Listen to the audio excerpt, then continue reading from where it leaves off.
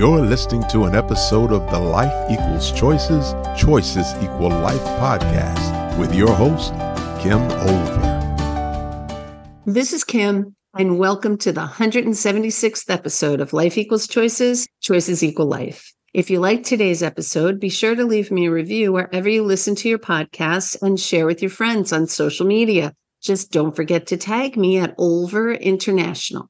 Today, we're continuing our conversation about self-discovery with Beth Romero. Beth was born and raised in Bethlehem, Pennsylvania. After a 30-year sojourn on the West Coast, she recently moved back to Philadelphia. In addition to having made her a pizza aficionado, her Italian-American East Coast background inspires the straightforward, humorous, and self-depreciating narrative style that characterizes her writing. As every good cook knows, the secret is in the salt. With a background and degree in psychology, Beth channeled her creativity into a successful sales and branding career. From VP to boss to happiness junkie, persuasive storytelling is her superpower. She showcases those skills to their fullest in her forthcoming book, Happy AF, Practical and Entertaining How-To Guide for Happiness. Thank you so much for joining us today, Beth. I'm really looking forward to getting your book. Thank you for having me. I'm really happy to be here. And I hope you don't mind me saying happy AF. I like my show to be family friendly. So. No. Honestly, that's how it is on the title of the book too. So it's all good. It's all good. Okay, excellent. What inspired you to write that book? It's so funny. You know the expression they always say, inspiration comes from two sources, either pain or vision. I was watching a show one time and the man said the pain pushes you until the vision pulls you. That would best describe how this book came about because it started out of sadness, to be quite honest. It wasn't like, oh, I'm going to sit down and write a book right now. No, I was going through a very traumatic part of my life, and 2020 it was a culmination of factors. I call it an avalanche in the book that slowly led up to the demise of my happiness. From like the breakup of a 7-year relationship, and I had just purchased a new home, and I lost my job, and being a single mom in California, and then COVID hit 2020. And just when I was trying to figure out my life all over again, my father passed away from COVID in the really early stages in April. And that's when things were crazy. Totally. That's when there were more questions and answers, and literally like only 5 people could go to his funeral. My mother was in an assisted living facility and she wasn't even allowed to leave because if you left, then you weren't allowed to be back in because everything was on lockdown in New Jersey and Pennsylvania. So it was just crazy. It was terrible. And I was across the country in social isolation because I lived in California, and California had pretty stringent stay-at-home recommendations or orders, more so than the rest of the country. So it was this perfect storm of everything hitting at once. And I just hit rock bottom. My father was 80, and I know some people aren't even afforded that luxury or privilege of that, but I wasn't ready for it to happen in that manner, in the sense of he was socially isolated in the hospital for 6 weeks. No one could visit him. This is when everybody was in the hazmat suits, and we weren't even able to go to the hospital. For him to pass with Alzheimer's in total isolation by himself without us there, like I said, it just crippled me. Devastating. I cannot even imagine. Terrible. It was terrible. I'm my own worst emotional cutter because I would like lay there at night just imagining him with Alzheimer's going, where's my family? Why am I here by myself? Why is everyone in mass? It was almost like a horror movie in those beginning stages, especially in the hospitals, because it was triage scenario. It was almost impossible to get updates because the hospitals were so inundated. This was in New Jersey, so it was just terrible. And I basically spiraled down and I hit rock bottom. One day, I started Googling the opposite of depression, literally, because I was walking up the stairs carrying my laundry and I had a big mirror at the top of my stairs. And I looked in the mirror and I went, who are you? I didn't even recognize the person in front of me because I had let the grief and the depression consume me so much. And I started Googling, what is the opposite of depression? What is it? And I just started then on this journey of trying to find everything and anything that I could to like move the needle from rock bottom to back to my mountaintop because I just knew this wasn't working. Yes, I was still a single mom. I still had my beautiful children here. I still had to be that mom, that role model for them. That's when the idea for the book started to come as I started employing more of the strategies and the research. And honestly, Kim, when I say I studied I literally drank from a fire hydrant of positive psychology because I had let myself go flat. I was like literally the cartoon character, like in the like Wile E. Coyote. Like I needed to do everything and anything. I knew it just wasn't going to be one thing in order to like get back to where I was. I just started then writing it down. And even when I started first writing it, I wasn't like, oh, this is going to be a book. I just started writing here or there, or sometimes in the middle of the night, I would wake up and I would have thoughts and I would come back down and I would start to write. And one day I was sitting there and I was like looking at all the different things I was writing. And I'm like, I think I could have a book here. And that's literally how it came about. I always say I didn't set out to write the book, more the book set out to write me. Then I showed one of my best friends and he was like, this is really good. He goes, but maybe you want to change your name because there's some messy stories in here about you. No, that's okay. That's purpose. I was rock bottom, so I have to own it. And then honestly, it was a quote from Brene Brown that I had read because I was like, oh, should I do this? Should I do this book? And I was scrolling on Instagram, numbing tool number 782. And a quote came across that maybe someday you'll tell your story and it'll be a survival guide for someone else. And I was like, that took the ego out of it. It took any type of grandiose thought out of it and made it more purposeful. Maybe this could help someone. And then it became a book. It's so funny how there's a blessing in everything if you just look for it. That's a very long, convoluted explanation of how it came about, but that's how it came about. And I loved it. I loved the process. I'm really proud of it. I really am. And I'm hoping that it'll help other people because it's so loaded with practical daily strategies that you can do to really just up your happiness factor. And it's not rocket science. It's nothing impossible. It's nothing daunting. And we literally explore everything because I say there's not a one size fits all. You can get to the same place. There's many different ways to get there. You try the different ones and see what works for you. It sounds great. And it totally sounds born out of desperation. So I'm so glad that you created this book. It sounds fabulous. Thank you. There's literally over 2,000 references in my book. That was one of the issues when we were publishing. I'm like, can we do the print smaller? Because someone's going to get mad that there's 72 pages of footnotes. A lot of it was based on clinical research. And research studies, which is a little bit of my background. Back when I went to graduate school, I was all about the clinical studies. And what I really wanted to do for the book that was really important to me, I wrote it with a very informal tone, like your girlfriend talking to you over margaritas, a little irreverent language, but everything is backed by clinical data. Everything, 100%. It was really important for me that I was able to marry that.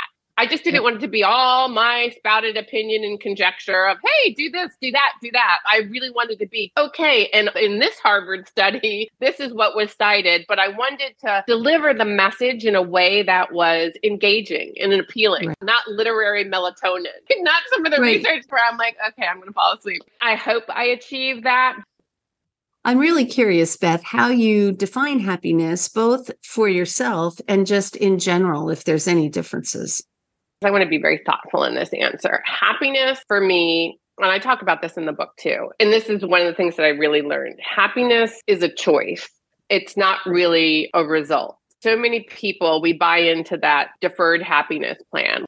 I'll be happy once I meet Mr. or Mrs. Right. I'll be happy if I get that promotion. I'll be happy when my children get into college, whatever that may be, as opposed to really just being in the now. I have found happiness is just being in the present, not looking down the line, what if, but really in this moment. And that probably was the greatest gift that ever came out of this book. And all this research was, yes, I was going to do all these things to help with that endeavor, but really happiness is being present in this moment. That was the biggest change for me because I'd always been so future goal oriented. And it's not to say not to have vision or goals, but you do. But you get so caught up in that future vision that the moment that you're in becomes a blur. And I wasn't going to live in the blur anymore. Having appreciation for how the day unfolds, no matter how that would be. That's a really big one for me. And also the second thing is that people think of happiness as this woo-woo esoteric term. It's really a daily practice. Your choices that you make in and out every single day all add up to your happiness meter in terms of going from your sleep, your diet, your exercise, your gratitude, being in connection. Every choice that we make can either add to your happiness equation or detract from it. And so when in the beginning of 2020, when everything was falling apart, my relationship, my job, my dad, who I just adored, dying, everything I did at that time just did everything to take away from my happiness. I was textbook, don't do this. I was the entire don't list. The biggest challenge then, especially when you're so heavy on your don't, was then to start adding on again. It's a daily in and out. Just like you can't say I want to run an Ironman race and then do nothing. Then you have to do your daily things in order to get there. It's kind of the same philosophy. Yeah. Yeah, it's not a snap of the fingers, but I love that you said happiness is a choice because, my podcast is called Life Equals Choices. Choices equal life. It's just the truth of our lives are the sum total of the choices we've made. And 100%. I say that in the book in regards to happiness. 100%. I love that you discovered that. Is the power of being in the present moment the biggest takeaway for readers, or is there something else? One, I want them to know that happiness is a choice. And two, that rock bottom isn't what defines us. It's our bounce that defines us. I say this to my kids all the time. We're going to fall. It's going to happen. That does not define who you are. It's your bounce back that really defines. So I want them to come away from reading this really motivated and inspired, because at some point it may have varying levels and look different for people, but we're all going to have our own version of a rock bottom. When you're in it, it seems very lonely and terrible and isolated. And just know you're not alone. We've all experienced it and we can all get out of it. And it's one step at a time. Just like your descent into rock bottom or depression didn't happen in the blink of an eye, nor does happiness. There's no magic cure. You can't just be like, hey, I'm going to be happy. You literally have to put one foot in front of the other and do the decisions and the choices on a daily basis to help you get there. But you can get there. And before you know it, I always say to my kids, fake it till you make it. Because before you know it, it's real. There were times when after reading things, I would, I'm going to go for a walk outside and enjoy nature. You know what I mean? Like I literally had to make myself do it. Or like, okay, my gratitude journal. And I had to really think to like, what am I going to put in my gratitude? And it didn't feel authentic until suddenly it did. One of my favorite parts is talking about the neuroscience behind happiness and brains and how our thinking affects everything and how literally our thoughts and our affirmations are such a huge indicator of your happiness levels. There's so many things in the book, but that was another big one for me, changing my thought processes and just really having those affirmations serve me as opposed to not. Right. If you're sitting around saying, man, my life sucks, I'm so lonely and unhappy, you're going to have a life that sucks and you're going to be lonely and unhappy. 100%. Well, and literally it's neuro. And I say this to my kids all the time. And I try to say it to them in very easy language, but I'm like, there's a thing in your brain called the reticular activating system. And what it does is it picks up the messages that you tell them. And then it literally looks for things throughout the day to support that narrative. If you're saying, God, it sucks and I'm lonely, your reticulating activating system is literally working like little minions in your brain, picking up things to try to support that narrative because that's what you're telling it. Flip side is true. You say, I'm happy, I'm grateful, I'm beautiful at any age, whatever it is that you want to say, then your mind will start to pick up things to support that narrative. I tell them your thoughts, it starts there. It really does. That's why that's actually one of the earliest chapters is the thoughts, because nothing else, your goals, your vision, nothing else, if you still have this terrible thought process going on, everything else is really going to be a struggle. It's so interesting because in 1987, a little while ago, I took my first training in something called choice theory psychology by William Glasser. He also did reality therapy, but choice theory came later. He talked about how our brain chemistry, the serotonin, the dopamine, all of that people talk about lines up with our thoughts. it's not that the chemical makes you feel sad. It's that you are thinking sad and the chemical is produced. It's the opposite. And everybody thought that he was nuts because he's talking about it's the thoughts that create the chemicals. It's not the chemicals that create the actions and the thoughts. And people really struggled with that because we're so much a medical model society that we don't want to think that you just have to change your thoughts. Not that that's an easy thing to do, but it's a heck of a lot easier and you have a lot more control of it than if you think you have to spend the rest of your life on medication to feel happy. Agreed. He was groundbreaking and much ahead of his time. There's been so much clinical evidence and data to support that since then. Again, I have this whole chapter in it because what I love about it is that, and it's kind of what you said, you're not doomed. You're not doomed to this. We can rewire our brain and our neural pathways and have all those good neurotransmitters, serotonin, endorphins that come as a function of that. I talk about a bunch of the studies. And one of the easiest ways to do that, literally rewire our brain, is through gratitude. Yeah, 100. I have a gratitude partner and she and I do an email to each other every night. Oh, I love that. We list at least 5 things in our day that we're grateful for. And it has been a real blessing. We've done it for more than 3 years so far, and I love it. Do you know that studies show by doing not only writing down your gratitude, but when you share it with someone else, imprints even more? So kudos to you. I didn't know that. No, that's honest awesome. to God, it's true. It's almost like having a gratitude accountability buddy. We say we're gratitude partners, but it is an accountability piece. You know, the other person's waiting for it and it's important. And so you do it. Oh it's my been gosh, good Kim, I love that. I love that. You mentioned a lot of strategies in your book, and I know it's not a one size fits all, but could you share with us maybe 3 of the strategies that you found work great for you? 3. How many? We want people to buy the book, so we don't want to give it all away. No. True. But it's like trying to pick your favorite child. It's so hard because you love each and every one. Again, gratitude was a game changer. Doing it, being in it daily, writing it down. It sounds so simplistic, like how could this really affect my mood? But I had let my gratitude pretty much lapse during 2020. Flexing that muscle again primes the pump for everything else. From the reticulating activating system that we talked about, starting to look for that, to support that narrative, to just changing my thought processes, to actually seeing that no matter what, there's silver linings in everything. It's something I won't start my day without 100%. The other one for me, and it's not a one size fits all, but faith. Faith was another one. I have a chapter on grace and faith and gratitude, and getting connected to my faith again was also very helpful. So having my gratitude not just go this way, but this way, horizontal and vertical gratitude. And I find that I start my day every day doing that. And that was also very, very important to me. And then the thoughts and the affirmations. Don't get me wrong. I did everything else. I did the exercising. I did the walks in the nature. I watched what I was eating with healthy foods. I cut the daily wine, thinking that the wine was going to make me feel better. But the thoughts and the affirmations, I just knew, okay, you are what you think. You do what you think. Everything starts there, from visions and goals on down. So really trying to rewire my brain in terms of what my thoughts were. That was critical. And affirmations.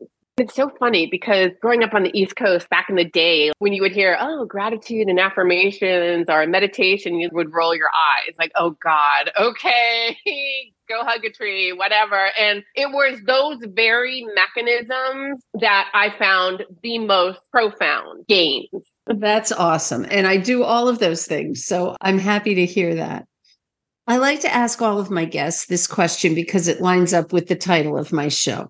Of all the choices you've made in your life, can you share one with us that had a significant positive impact for you? What comes to mind is probably my most recent choice, and it was a very scary choice. I was born on the East Coast and I grew up here until I was about 23 or so. And then I moved out west to Arizona and California and really fell in love with the lifestyle and the sun. And my family, luckily, because they were kind of vacation destinations, my family would always come out to visit. So I got to see my family a lot. If you would have asked me 4 or 5 years ago, Beth, would you ever move back east? I'd be like, Oh, God, no. God, come visit. But like, I am here. I've been out here 30 years. And then it only takes a once in a lifetime pandemic to change everything. It was the pandemic, the social isolation, the not being able to be with my family in the way that I wanted to, my dad passing in that manner, that I made the really scary decision to uproot our lives and move back east across the country again to be closer to family. It's been the best decision I've ever made. Just to be in the bosom of my crazy Italian family all over again, and having my nieces and my nephews who they all live in the city, my brothers, and being closer to my mother as well, who's in the suburb in New Jersey. That's just been the greatest thing ever. And so my daughters, they moved here as well. My oldest starting in Drexel here in Philadelphia. She's starting this week. Something that 4 years ago I couldn't even have imagined, like a total pick up my life and move. It's just been tremendous. And it was really scary. It was so different when I moved out here 25 years ago. Like, I was just me. If I made a bad decision or not a wrong decision, I could fly with it because it's just me. But now it was me and my children. So I had to really give it a lot of thought because it impacts them as well. And I always tell the kids, everything you want in life is on the other side of fear. Everything. If you're scared of something, that probably means you should do it. Scary as it was to make that decision, by pushing through that, it's been such an incredible blessing. I love being on the East Coast again. I love being around the people. It's been awesome. Very nice. So I want to let you know that we're coming to the end of our time together. And I like to ask if you have anything you'd like to add that we didn't get a chance to already talk about. I loved your questions, so I appreciate all of them. Just that I hope that people will get the book and read it. One of the greatest blessings for me was all my best friends. They served as my beta readers during the process. I would write a chapter. I'd send it out to them. I'd be like, what do you think? And they'd give me feedback and we'd go from there. But one of my favorite parts about it was that they would say, oh, you know what? That really resonated with me. And I started doing that. Or I started doing that and I saw a difference. Even them telling me that made me so happy. Even just the littlest thing, even if it's something as silly as accepting the compliment. Or that part about that you talked about how music can really influence your mood and the effects on your brain. I started listening to this type of music. They're practical applications. It's nothing that's so daunting. You're like, oh, what? Music can actually affect my mood or stuff like that. Absolutely. Yeah, 100%. That was so gratifying, knowing that they took something from it and it made an improvement in their life, no matter how small. This really isn't an ego project for me. It's more like my daughters are reading it and they're in high school. And I wish if I could have my druthers, it would be that they would teach a class like this, even in high school or middle school. I know they've embraced it in colleges and so forth, but I feel like to set our children up in this way with practical applications that can really change the quality of their life and their happiness would be incredible. It would just be incredible for them. That's what I'm hoping. I'm hoping people will read it. They'll pass it on. If the mother, they'll help with their children in talking about thoughts and so forth. Because in the generation that I grew up in, that wasn't so much. Yeah, our parents certainly weren't telling us to change our thoughts. That's for sure. No, 100%. I loved what you said. I think the favorite thing that you said is not to let the fall define you, but to be defined by the bounce back, because in choice theory, we're really big on focusing on what we have control over. And so much of the things that knock us down in life, we didn't cause. They just happen. COVID just happened to the whole entire world. Nobody caused it. Your dad died. That was not anything you had any control over. We do control the bounce back. The problem is not everybody has the information they need to bounce back. You can't bounce back if you don't know how to bounce back. So You wrote a book that gives people the step-by-step techniques, tools, things they can try that may or may not work for them, but they'll find some that work for them and they'll be able to feel happier, maybe even happy AF. I love your summary. That was perfect. Of course, tell us when your book is launching and how people can get their own copy. Sure. It's launching November 14th, and it's at all the typical booksellers from Amazon, Barnes & Noble, Target, online. It's pretty much distributed everywhere. There are links on my website to all of the booksellers in order to get it. It's BethRomeroAuthor.com. And I would love it if you just came by the website, signed up, said hi, because I would love to stay in touch, get feedback. I'm looking to write another book, and I've started preliminary research on it as well because I loved the writing process. I would just love to stay in touch with any of the readers, and I'd love to hear their feedback too. And their stories, because stories matter. I have a lot of stories in my book because that's how we learn. We learn through stories. I agree. All my books are storybooks in a way. Yeah. Yeah, that's awesome. So BethRomeroAuthor.com. If people want to reach you for more information, do they go through the website? There's email and everything there. All the contact information's there. So that would be great. And I would love to hear from anyone. All right. Perfect. I really appreciate you joining with us today, Beth. I know that your book isn't coming out for another about month and a half, but I really appreciated you fitting into our self-discovery month. I'm thrilled. This book was perfect for that. I will be signing up to know when your book is out, and you can count on me getting a copy, at least one. You're perfect. Thank you. Yeah, thank you so much. Thanks, Kim. I hope you enjoyed today's podcast, and remember to leave a review and share with your connections on social media. I also hope you'll join me next week when we'll be changing the conversation to DEIB with Gwendolyn Tucker. I'm looking forward to it. Talk with you then. This has been another thought-provoking episode of Life Equals Choices, Choices Equal Life. To listen to past episodes, please visit our website at lifeequalschoices.com or listen wherever you download your podcast. And don't forget, remember to subscribe.